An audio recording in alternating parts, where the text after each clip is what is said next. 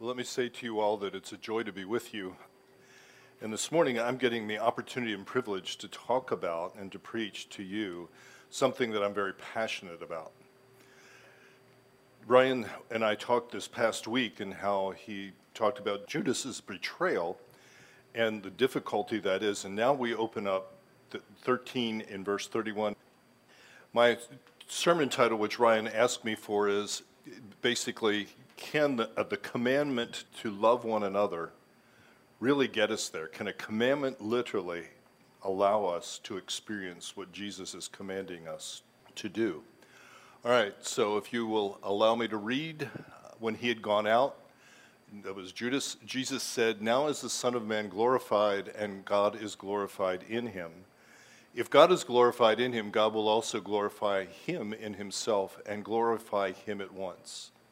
Little children, yet a little while I am with you. You will seek me, and just as I've said to the Jews, so now I also say to you, where I am going, you cannot come. A new commandment I give to you, that you love one another, just as I have loved you. You also are to love one another. By this all people will know that you are my disciples, if you have love for one another." Simon Peter said to him, "Lord, where are you going?" Jesus answered him, "Where I am going you cannot follow me now, but you will follow afterward." Peter said to him, "Lord, why can I not follow you now? I will lay my life down for you."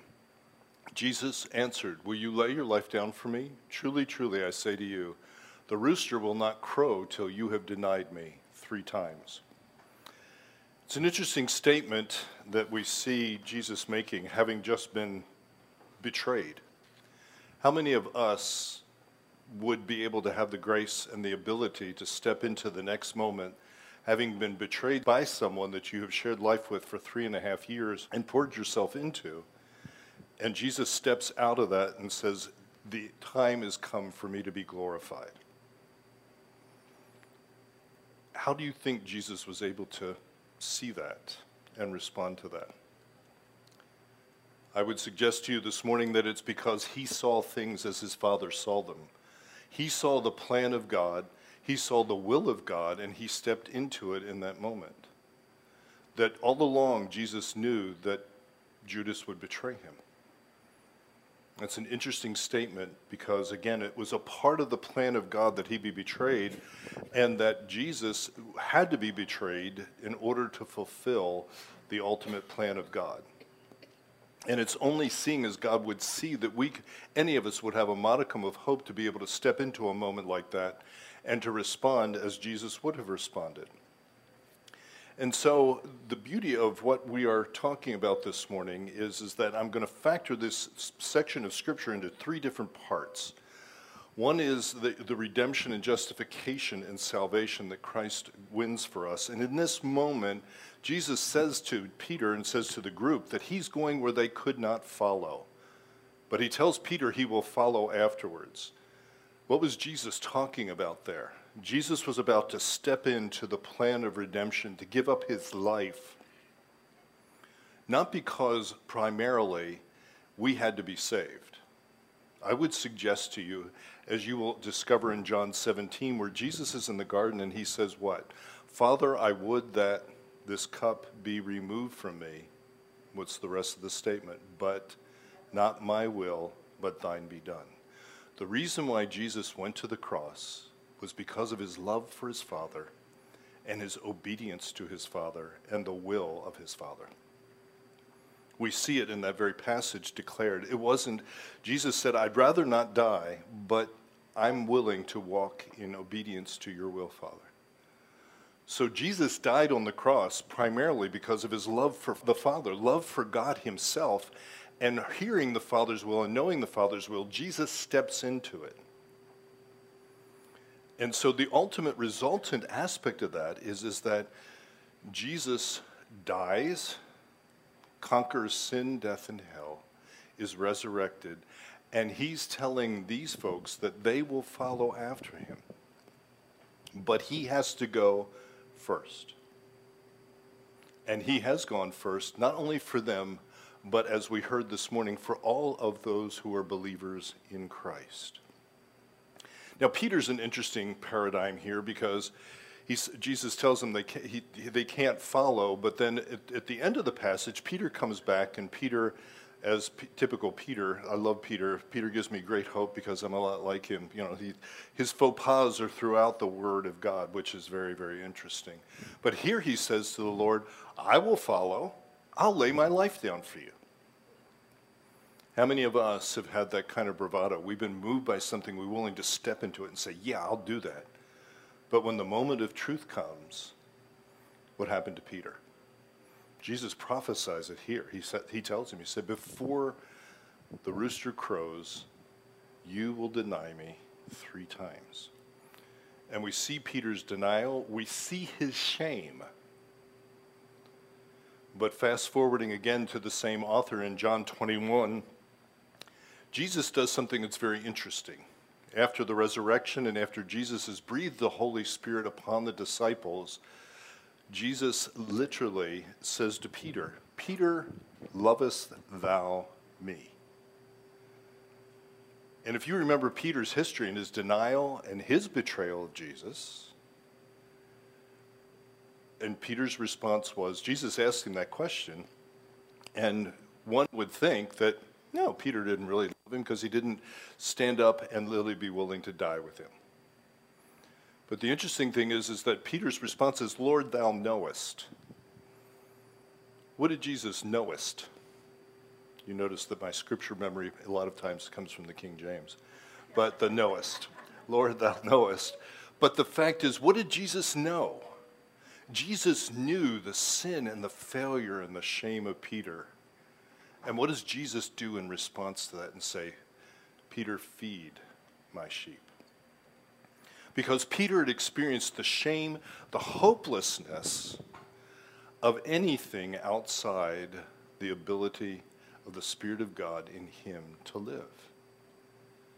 And he also knew that he had been forgiven, because we have seen Jesus spend time with the disciples after his resurrection. So when Jesus is asking this question, he tells Peter to go out and feed his sheep, to testify to the fact that I'm a sinner and I'm a wretch and I'm fallen and I'm guilty and I'm shamed, and all of those things are true in my life, and yet I have experienced the glorious forgiveness, redemption, and salvation of Jesus Christ.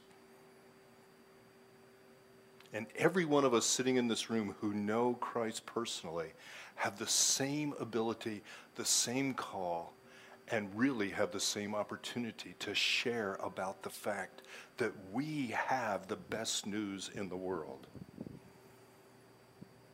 I mean, if the gospel really is true, it's amazing how the world, even the culture, the context that you live in, are searching for answers, how to get rid of the shame, how to find out who I am, how to achieve, how to succeed, how to find love.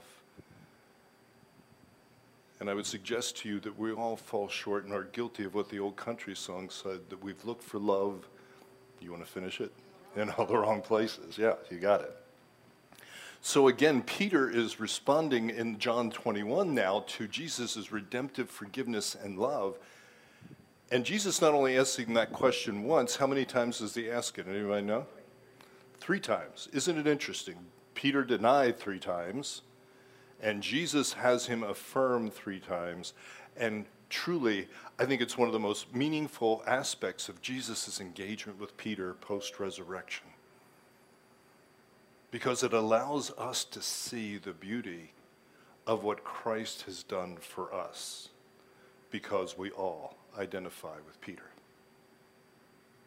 So again, this is the redemptive work that Christ has done. Then Jesus says back at the beginning of the scripture, the time is coming, I am glorified, and the Father is glorified in me. What does it mean to be glorified? To be glorified means to bring amplification, to truly show glory, right? Glory, right? We're to bring God what? Glory, right? How do we bring God glory? Is it something we go out and gather, take a glory offering and bring it in and offer it to him? I mean, how do we functionally bring God glory? Well, I would contend to you today that in the scripture, and what we're going to find out about this new commandment, love, is truly that the Spirit of God lives in you. How many believe that? Amen. When we came to a living revelation and realization of a relationship to God Almighty, his Spirit is in us. Jesus promised in Matthew 28, I will never what? Leave you nor forsake you. The way that Jesus fulfills that promise in us, if he had stayed here literally, physiologically, he could have never done that because he could never be with all of us all at the same time. So truly, he said, it would be better that I go to the Father and I will send the Spirit, and the Spirit of God will truly fill you and live in you. Just think about that. 2 Corinthians 5 talks about we are ambassadors of Christ. 1 John 3:8, again, the author of this scripture says, if the same Spirit that raised Christ from the dead lives in you, he will do what? He will make you alive. He will quicken your mortal body. The fact is that we are the temple. Paul says in Romans, we are the temple of the Holy Spirit. And how many times in your life and my life have we thought, God sits up there and I'm here and I'm to figure out what I'm supposed to do because I read the Bible, and if I'm a good boy, God will be happy with me. Just think about how we have all been trained to be performers of the Word of God. How many of you want to be loved for what you do and how well you do it? Interesting. No takers. But we've all done it. We've all been guilty of it. We've all tried to earn. We have lived for people's expectations. We have lived for the approval, the applause, and the acceptance of man. And I would suggest to you that we have taken that as the cheap substitute for the love of the living God. When people are happy with me, I'm happy. And the thing is, I try to make people happy by what I do for them, living up to their expectations. Footnote, hospice nurse, spent life with patients the last 12 weeks of their lives. And she gathered and heard a lot of people talk about what their greatest regrets were. And the number one regret of a dying person, as she summarized all this, was, I wish I had lived the life that I had truly had in me, instead of the life that everyone else expected of me.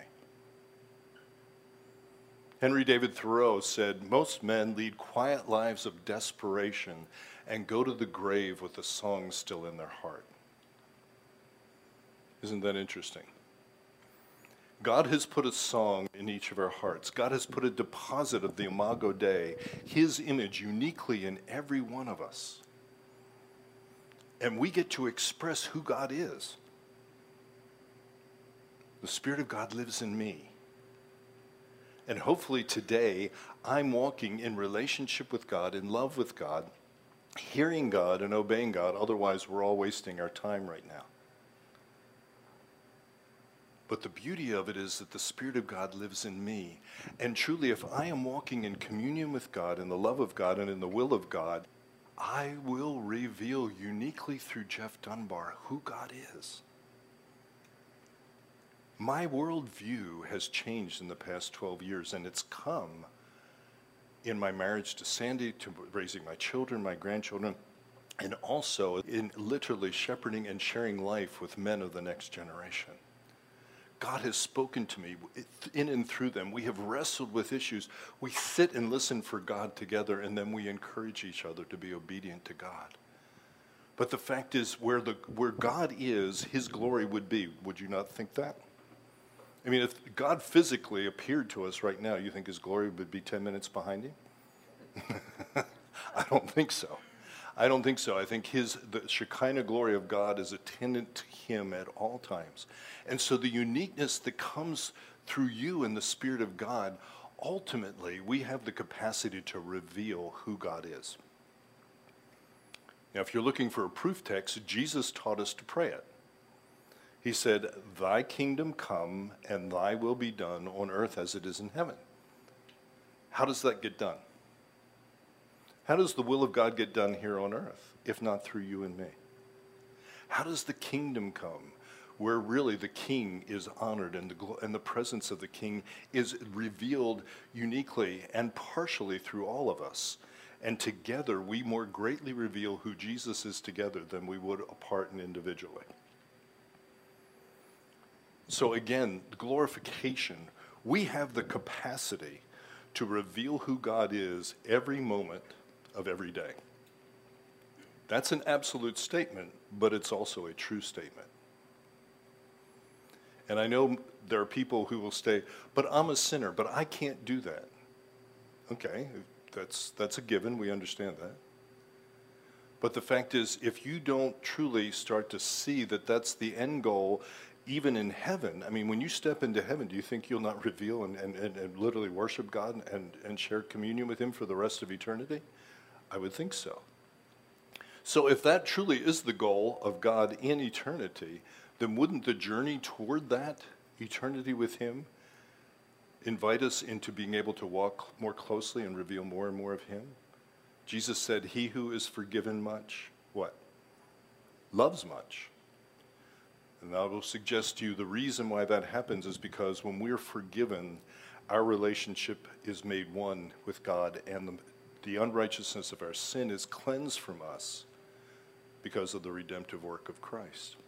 So our communion comes back into wholeness with him. So again, we have that capacity. Jesus has gone before us, as we saw in the earlier mention of the text. Now we see that Jesus went first, and Jesus revealed perfectly who God is here on earth. Would you agree? And I can also guarantee you that Jesus didn't have one moment where he was out of the will of God. I mean, he didn't get an afternoon to go off water skiing on the Sea of Galilee because he had a tough time that morning. So God gave him an afternoon off. The statement for that is, I mean, that statement is ridiculous, but the fact is that if God was interested in every moment of Jesus' life, how many moments of your life is he interested in? All of them. How many of you think the majority of your life is spent in mundane things?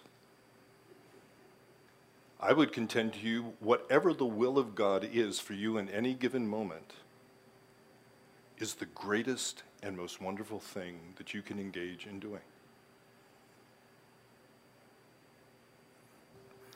A couple of years ago, I had the opportunity to change my granddaughter's poop diaper. I trust I haven't offended you in that, but all of you probably done that in one time or another, or had yours changed, one of the two, and thanks be to God there were folks to do that. But the point is that she came to me and she said, Papa, I poo-pooed. And, I mean, she had, and so me being the good grandfather, I looked for her mother first. But the fact is that I ended up putting up on the couch on a towel, and she was a mess from stem to stern. And as I started to step into that, I thought, oh, God. And the Lord checked my heart in that moment and said, you're doing for her what she cannot do for herself. And so I cleaned her up. We had fun. I said, you're going to be in a dry diaper. You're going to be able to get down, go play, have fun. And so when she did, she was at peace. I was at peace. I tied the diaper up in a bag, took it to the trash can, and I can take you to the very spot in Sarah's house where God spoke to me, and he said, you're the same way. When you sin, you come to me and say, Papa, I have poo-pooed. And you can't clean yourself up. One of the most dynamic revelations out of one of the most mundane, ugliest events. And God said, I do for you every day what you've done for her in the physical. You come and you can't get rid of the guilt. You can't get rid of the stench of your shame and your guilt. And I clean you up. And in that moment, I thought, God, there's nothing mundane in you. Nothing that you can't speak through. And the beauty of that is that God invites us to see that we need him. But we not only need him, but that he is constantly pursuing us. Do you believe God is interested in your life? Yeah. Do you believe God loves you? Every one of you will theologically tell me that. Right? God loves me. We grew up singing Jesus loves me. But for the majority of my life, I didn't believe it. In a living reality in me. Because I got on the performance train. I was on the treadmill of performance trying to be approved by people and live to their expectations. And I swung to the other way and said, I don't want to care about anybody. I told God 20 years ago, I said, I want to take this burden that you give me to care for people, and I want to heave it off of a cliff. I want to stop caring. And God truly stopped me in my tracks and spoke to my heart and said, your problem, son, is that you're not asking me about anything. You think you know.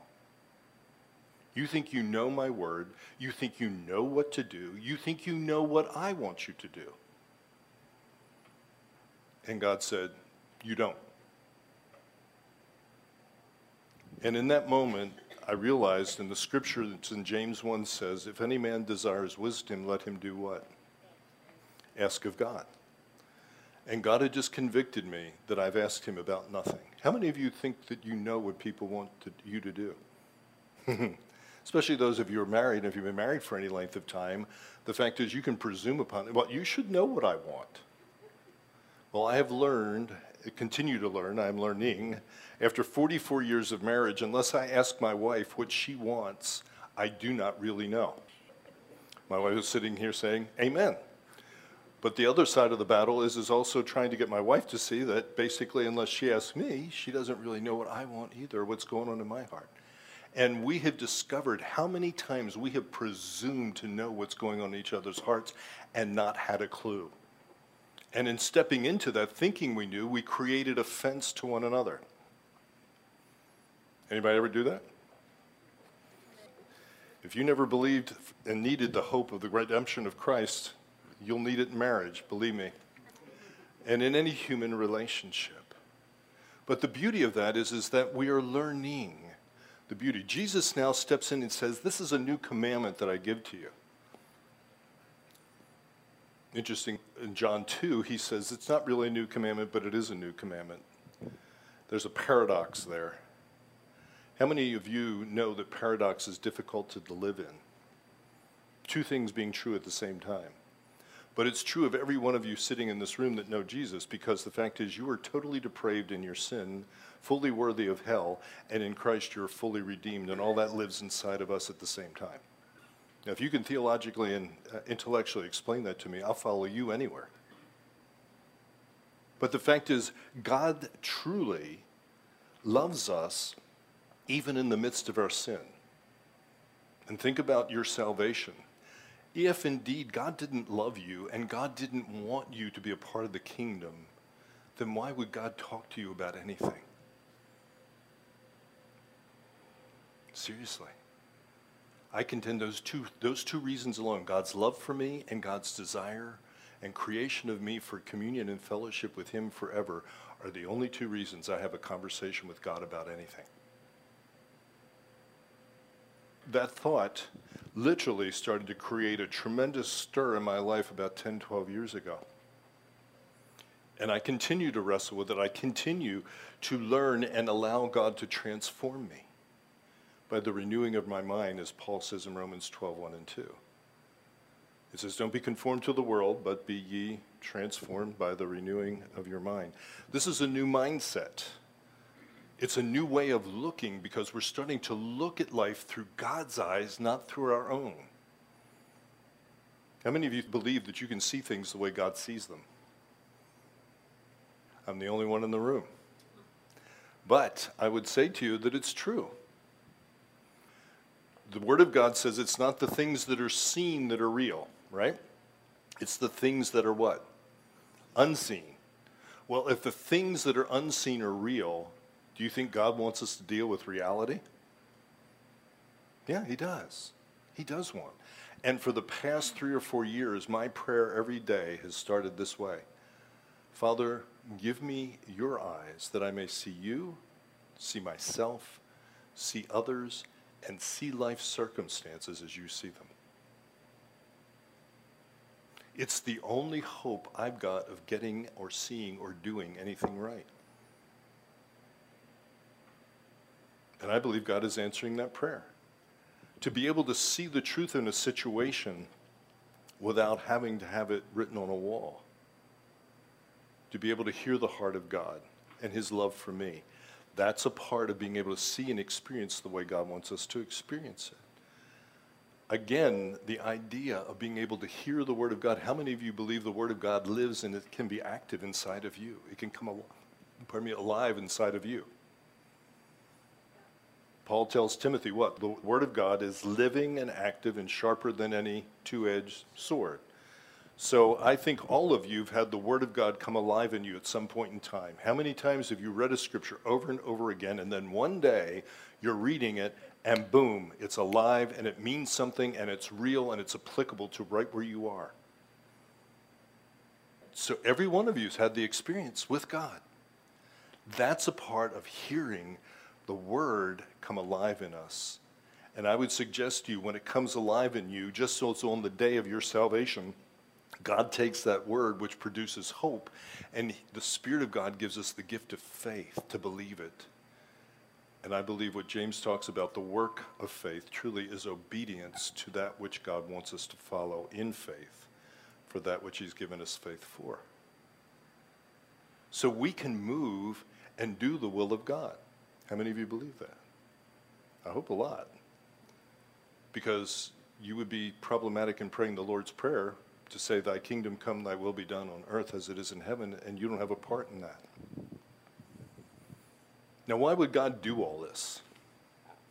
Why does God want this done? Does he just want you to be a little trick pony that goes out and he can show off who he is every once in a while through you? Or does God truly interested in and is able to live in the moment, any given moment? I want to come back to my poop diaper example. This morning I'm having the privilege to preach the Word of God to you. In that moment, I was involved in what I considered a very mundane thing. Which of those two events was the greater? Neither. Because if I was obedient in the love of God to the will of God in that moment back then, and I'm being obedient to the will of God in this moment now, what's the difference? And you see, I believe the metric of God is obedience. It's the one command given to children, and for my children on up, it has never ceased. To obey God is a commandment that we will follow for the rest of our lives. So it's not the magnitude of what you do that creates bringing God glory. It's the fact that you're obedient to God in the moment that glorifies God in that moment, because it reveals him. I get the idea that changing Kaylin's poop diaper and preaching to you all this morning have two different outcomes and two different contexts. But I juxtapose the two because they are obviously ridiculously different. But yet again, fulfilling the will of God in each moment is important. And the reason why that's important, my friends, is because if they're not, and you are performing for the greater deeds, and I'm viewing preaching to you as more important than that, then my life will be lived in big manic swings where I'll be constantly looking for opportunities to preach and being fulfilled in that, and the rest of it's all the trash I have to go through to get back to the mountaintop of preaching. And I've lived like that in my life when I pastored. And God has simply gently said, come, walk with me, son. Come, let me open your heart and your mind to see as I see, and to walk as I walk, and to live as I lived, with an energy and a passion and compassion that will enable you to live out what I have called you to live and scripted for you in your life. And why is this important? Because again, if we're going to fulfill the prayer of his kingdom coming and his will being done, we have the opportunity to do that. So I want for all of us to see that God is doing this literally to invite us to walk in communion with him, because he loves us and he created us for that. The resultant issue is that the world might see something. But if you take what the scriptures say this morning, that says, by this they will all know that you are mine. and you take that and try to perform that, and you look at it as a behavioral, psychological thing, and I told Sandy this as I was preparing this message, I could stand here for the rest of my life and tell you not enough to do to show the world that God is love. If it is the doing that does that, instead of the doing being the resultant issue, take this thought. God loves me. I'm responding to God in love to him. Jesus said, love God with all your heart, mind, soul, and strength, and love your neighbor as you love yourself. So I don't love God because of what he's done for me. Otherwise, I would be guilty of what I said earlier. Do you want to be loved for what you do and how well you do it? And I fell into that trap in my Christian life a lot, because when God was good to me, I loved him, and when he wasn't, I let him know that. And God and I have had many talks, and I've never won. So I can tell you I've got lots of empirical evidence that neither will you. So the joy of it is, though, that God is saying, and he will wrestle with us, he's long-suffering and gentle. So he brings us to a place where he loves us, and our response to him is because he loves us. 1 John 4 says that. We love him because he first loved us. And see, it's God's love that's the causative force for everything here on earth. John says it in John 4:7. God is love. Paul writes it, 1 Corinthians 13:13, where he says, now abideth faith, hope, and love, but the greatest of these is love. Faith is a gift of the Holy Spirit. We have hope in the Word of God and in Christ. But it says love is the greatest because love is the person of God. God is love. So again, God loves me, and my response to that is not my obligatory response because I'm told I have to. My joy is to volitionally want to love him because he is. And trust me, that is a wonderful freedom that continues to grow in my life. And I think God wants it to be growing in yours, and I think it is growing. You may not see it, but it is growing because God is who he is. He's the author and finisher of your faith. So again, God is love. God truly wants me to walk in obedience to him. And watch this. If my heart is loving God and I'm obedient to God, guess who's responsible for his will being done? He is. If I do the will of God, it's his will, so the responsibility is his. Hence the truth of Jesus saying his yoke is easy and his burden's light. I don't have to sweat the outcome. How many times in life have I done things? If you all don't like what I share this morning, I would be saddened by that. But the fact is, I trust in God. I'm not living for applause and approval. What I'm living for is to hear the well done of my Father God. And I believe that he will speak that to me, or he will correct me. Amen? Spirit of God brings conviction of sin. How many of you enjoy being convicted of your sin? That's a fun event, isn't it? You're wrong, right? And we have an amazing ability to bring conviction by accusation instead of helping people discover that they're walking away from God. Why does God convict us of sin? He wants us to repent, confess, and be forgiven, and cleansed from unrighteousness. How do we know that? I just gave you about 3 scriptures in that statement. 1 John 1:9 says, if we confess our sins, God is faithful and just to forgive our sins and to cleanse us from the unrighteousness that our sin has caused. Why would God want to do that? Because God wants me to walk in reconciliation and communion with him, to love him, and literally he and I being one. John, again, the same author in chapter 17 says, Father, that they may be one as you and I are one. God wants us to walk in communion with him day by day, in obedience to his will, and go on the adventure of seeing his kingdom come and his will being done on earth as it is in heaven, in and through each of us. I mean, for the first time in my life, I'll be 70 in November. And I've been a Christian for 44 going on 45 years. And it's only been in the past 10 or 12 that God has been moving me into a place of recognizing that I am loved simply for being me. And that when I step out of his will, he will not come up and say, Jeff, get in shape here. Get your stuff together. You're making me look bad out there in the world. How's the world going to know me unless you're really doing what you're supposed to do? But I guarantee you, every one of you has had authority in your life who's come after you when you've been disobedient and treated you that way. And that's a misrepresentation of who God is, and it's a misrepresentation of his love for us. God doesn't come after us in judgment. I mean, if he really did, and he gave me what I deserved, I'd be in hell. I wouldn't be here preaching this message. It's interesting. At 65, I was having a devotion with the Lord one day, and he said, in your 65 years, you have sinned against me billions of times,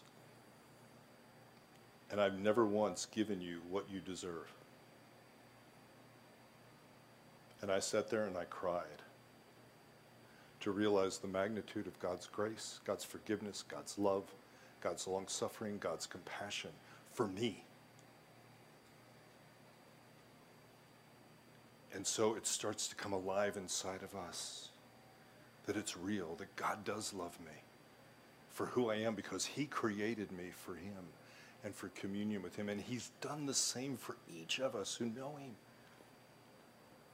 And so this new commandment to love as he loved is not something that we're going to live out by our behavior. It's not going to be something that we live out by what we do, and that we're going to demonstrate to the world how great God is. How many times do we think we have to go out and prove to the world that God is God by us doing nice deeds? I mean, I guarantee you, I could be down feeding the homeless in downtown Atlanta today, but I'd be out of the will of God, even though I'd be doing something that was a merciful deed, because I wouldn't be where God wanted me to be. So again, it's not in the doing, it's literally in the being one with God and then ultimately doing the will of God that expresses the beauty of who God is. And so when we start to experience the Lord in our lives, people will start to see and notice. I've had some interesting experiences as I've shared life with men of the next generation, one of whom is a pastor at Renovation Church. And Ethan and I were sitting one day in Starbucks, and he had just finished a survey of the Old Testament and 600-page textbook sitting on the table. And we're all excited about it and talking about it. And this young woman comes up to us and said, may I interrupt you? We said, sure. She said, I couldn't help but overhear your conversation, gentlemen. She said, and it's obvious to me that you love the Lord. She said, may I pray for you?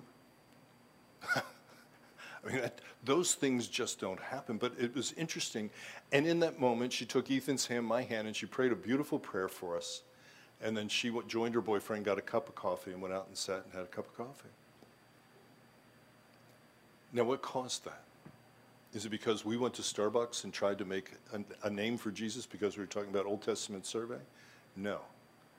It was because of the way God was living and loving in and through us with each other. She was drawn to that, and she came and she affirmed that, and she wanted to encourage us in it. And I've had experience after experience after experience in that. So again, our life simply is to do this, to give ourselves loving God as Jesus did, to hearing God as Jesus did, and to obeying God as Jesus did. Fundamentally, that's what Jesus came to do, to reveal who God is, who is love. He came to do the will of God in the love of God. So again, we have the challenges. We've talked about sin. We've talked about the opportunity that we have in the conviction of the Holy Spirit.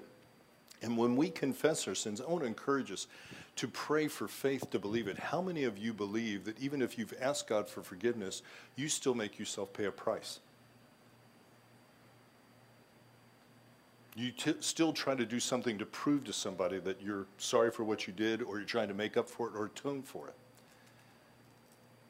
And I'm learning to pray, God, let me believe that the work of Jesus Christ was enough for not only my sin, but the sins of those that have been perpetrated against me. And so we come to a place of saying, God, would you forgive us? And I'm learning to ask God for faith to believe that Jesus' work was really enough. And what I'm finding as a resultant issue to that is there's eventually an ensuing joy to know that it's done, it's finished. And I don't have to work, I don't have to earn it. I get to experience it, and I get to see it. Even if the people that I've offended and asked for forgiveness don't forgive me, I've done all that God would want me to do. And I can trust that person into God's hands to bring them to a place of healing and hopefully forgiveness one day. But my forgiveness is not predicated upon another human being. My forgiveness is fully predicated on the love and the redemptive work of Christ for me. And when we rest in that being enough, folks, we will be good to go. We have a marvelous opportunity to allow the world to see who Jesus is, not by what we do, but by who we are.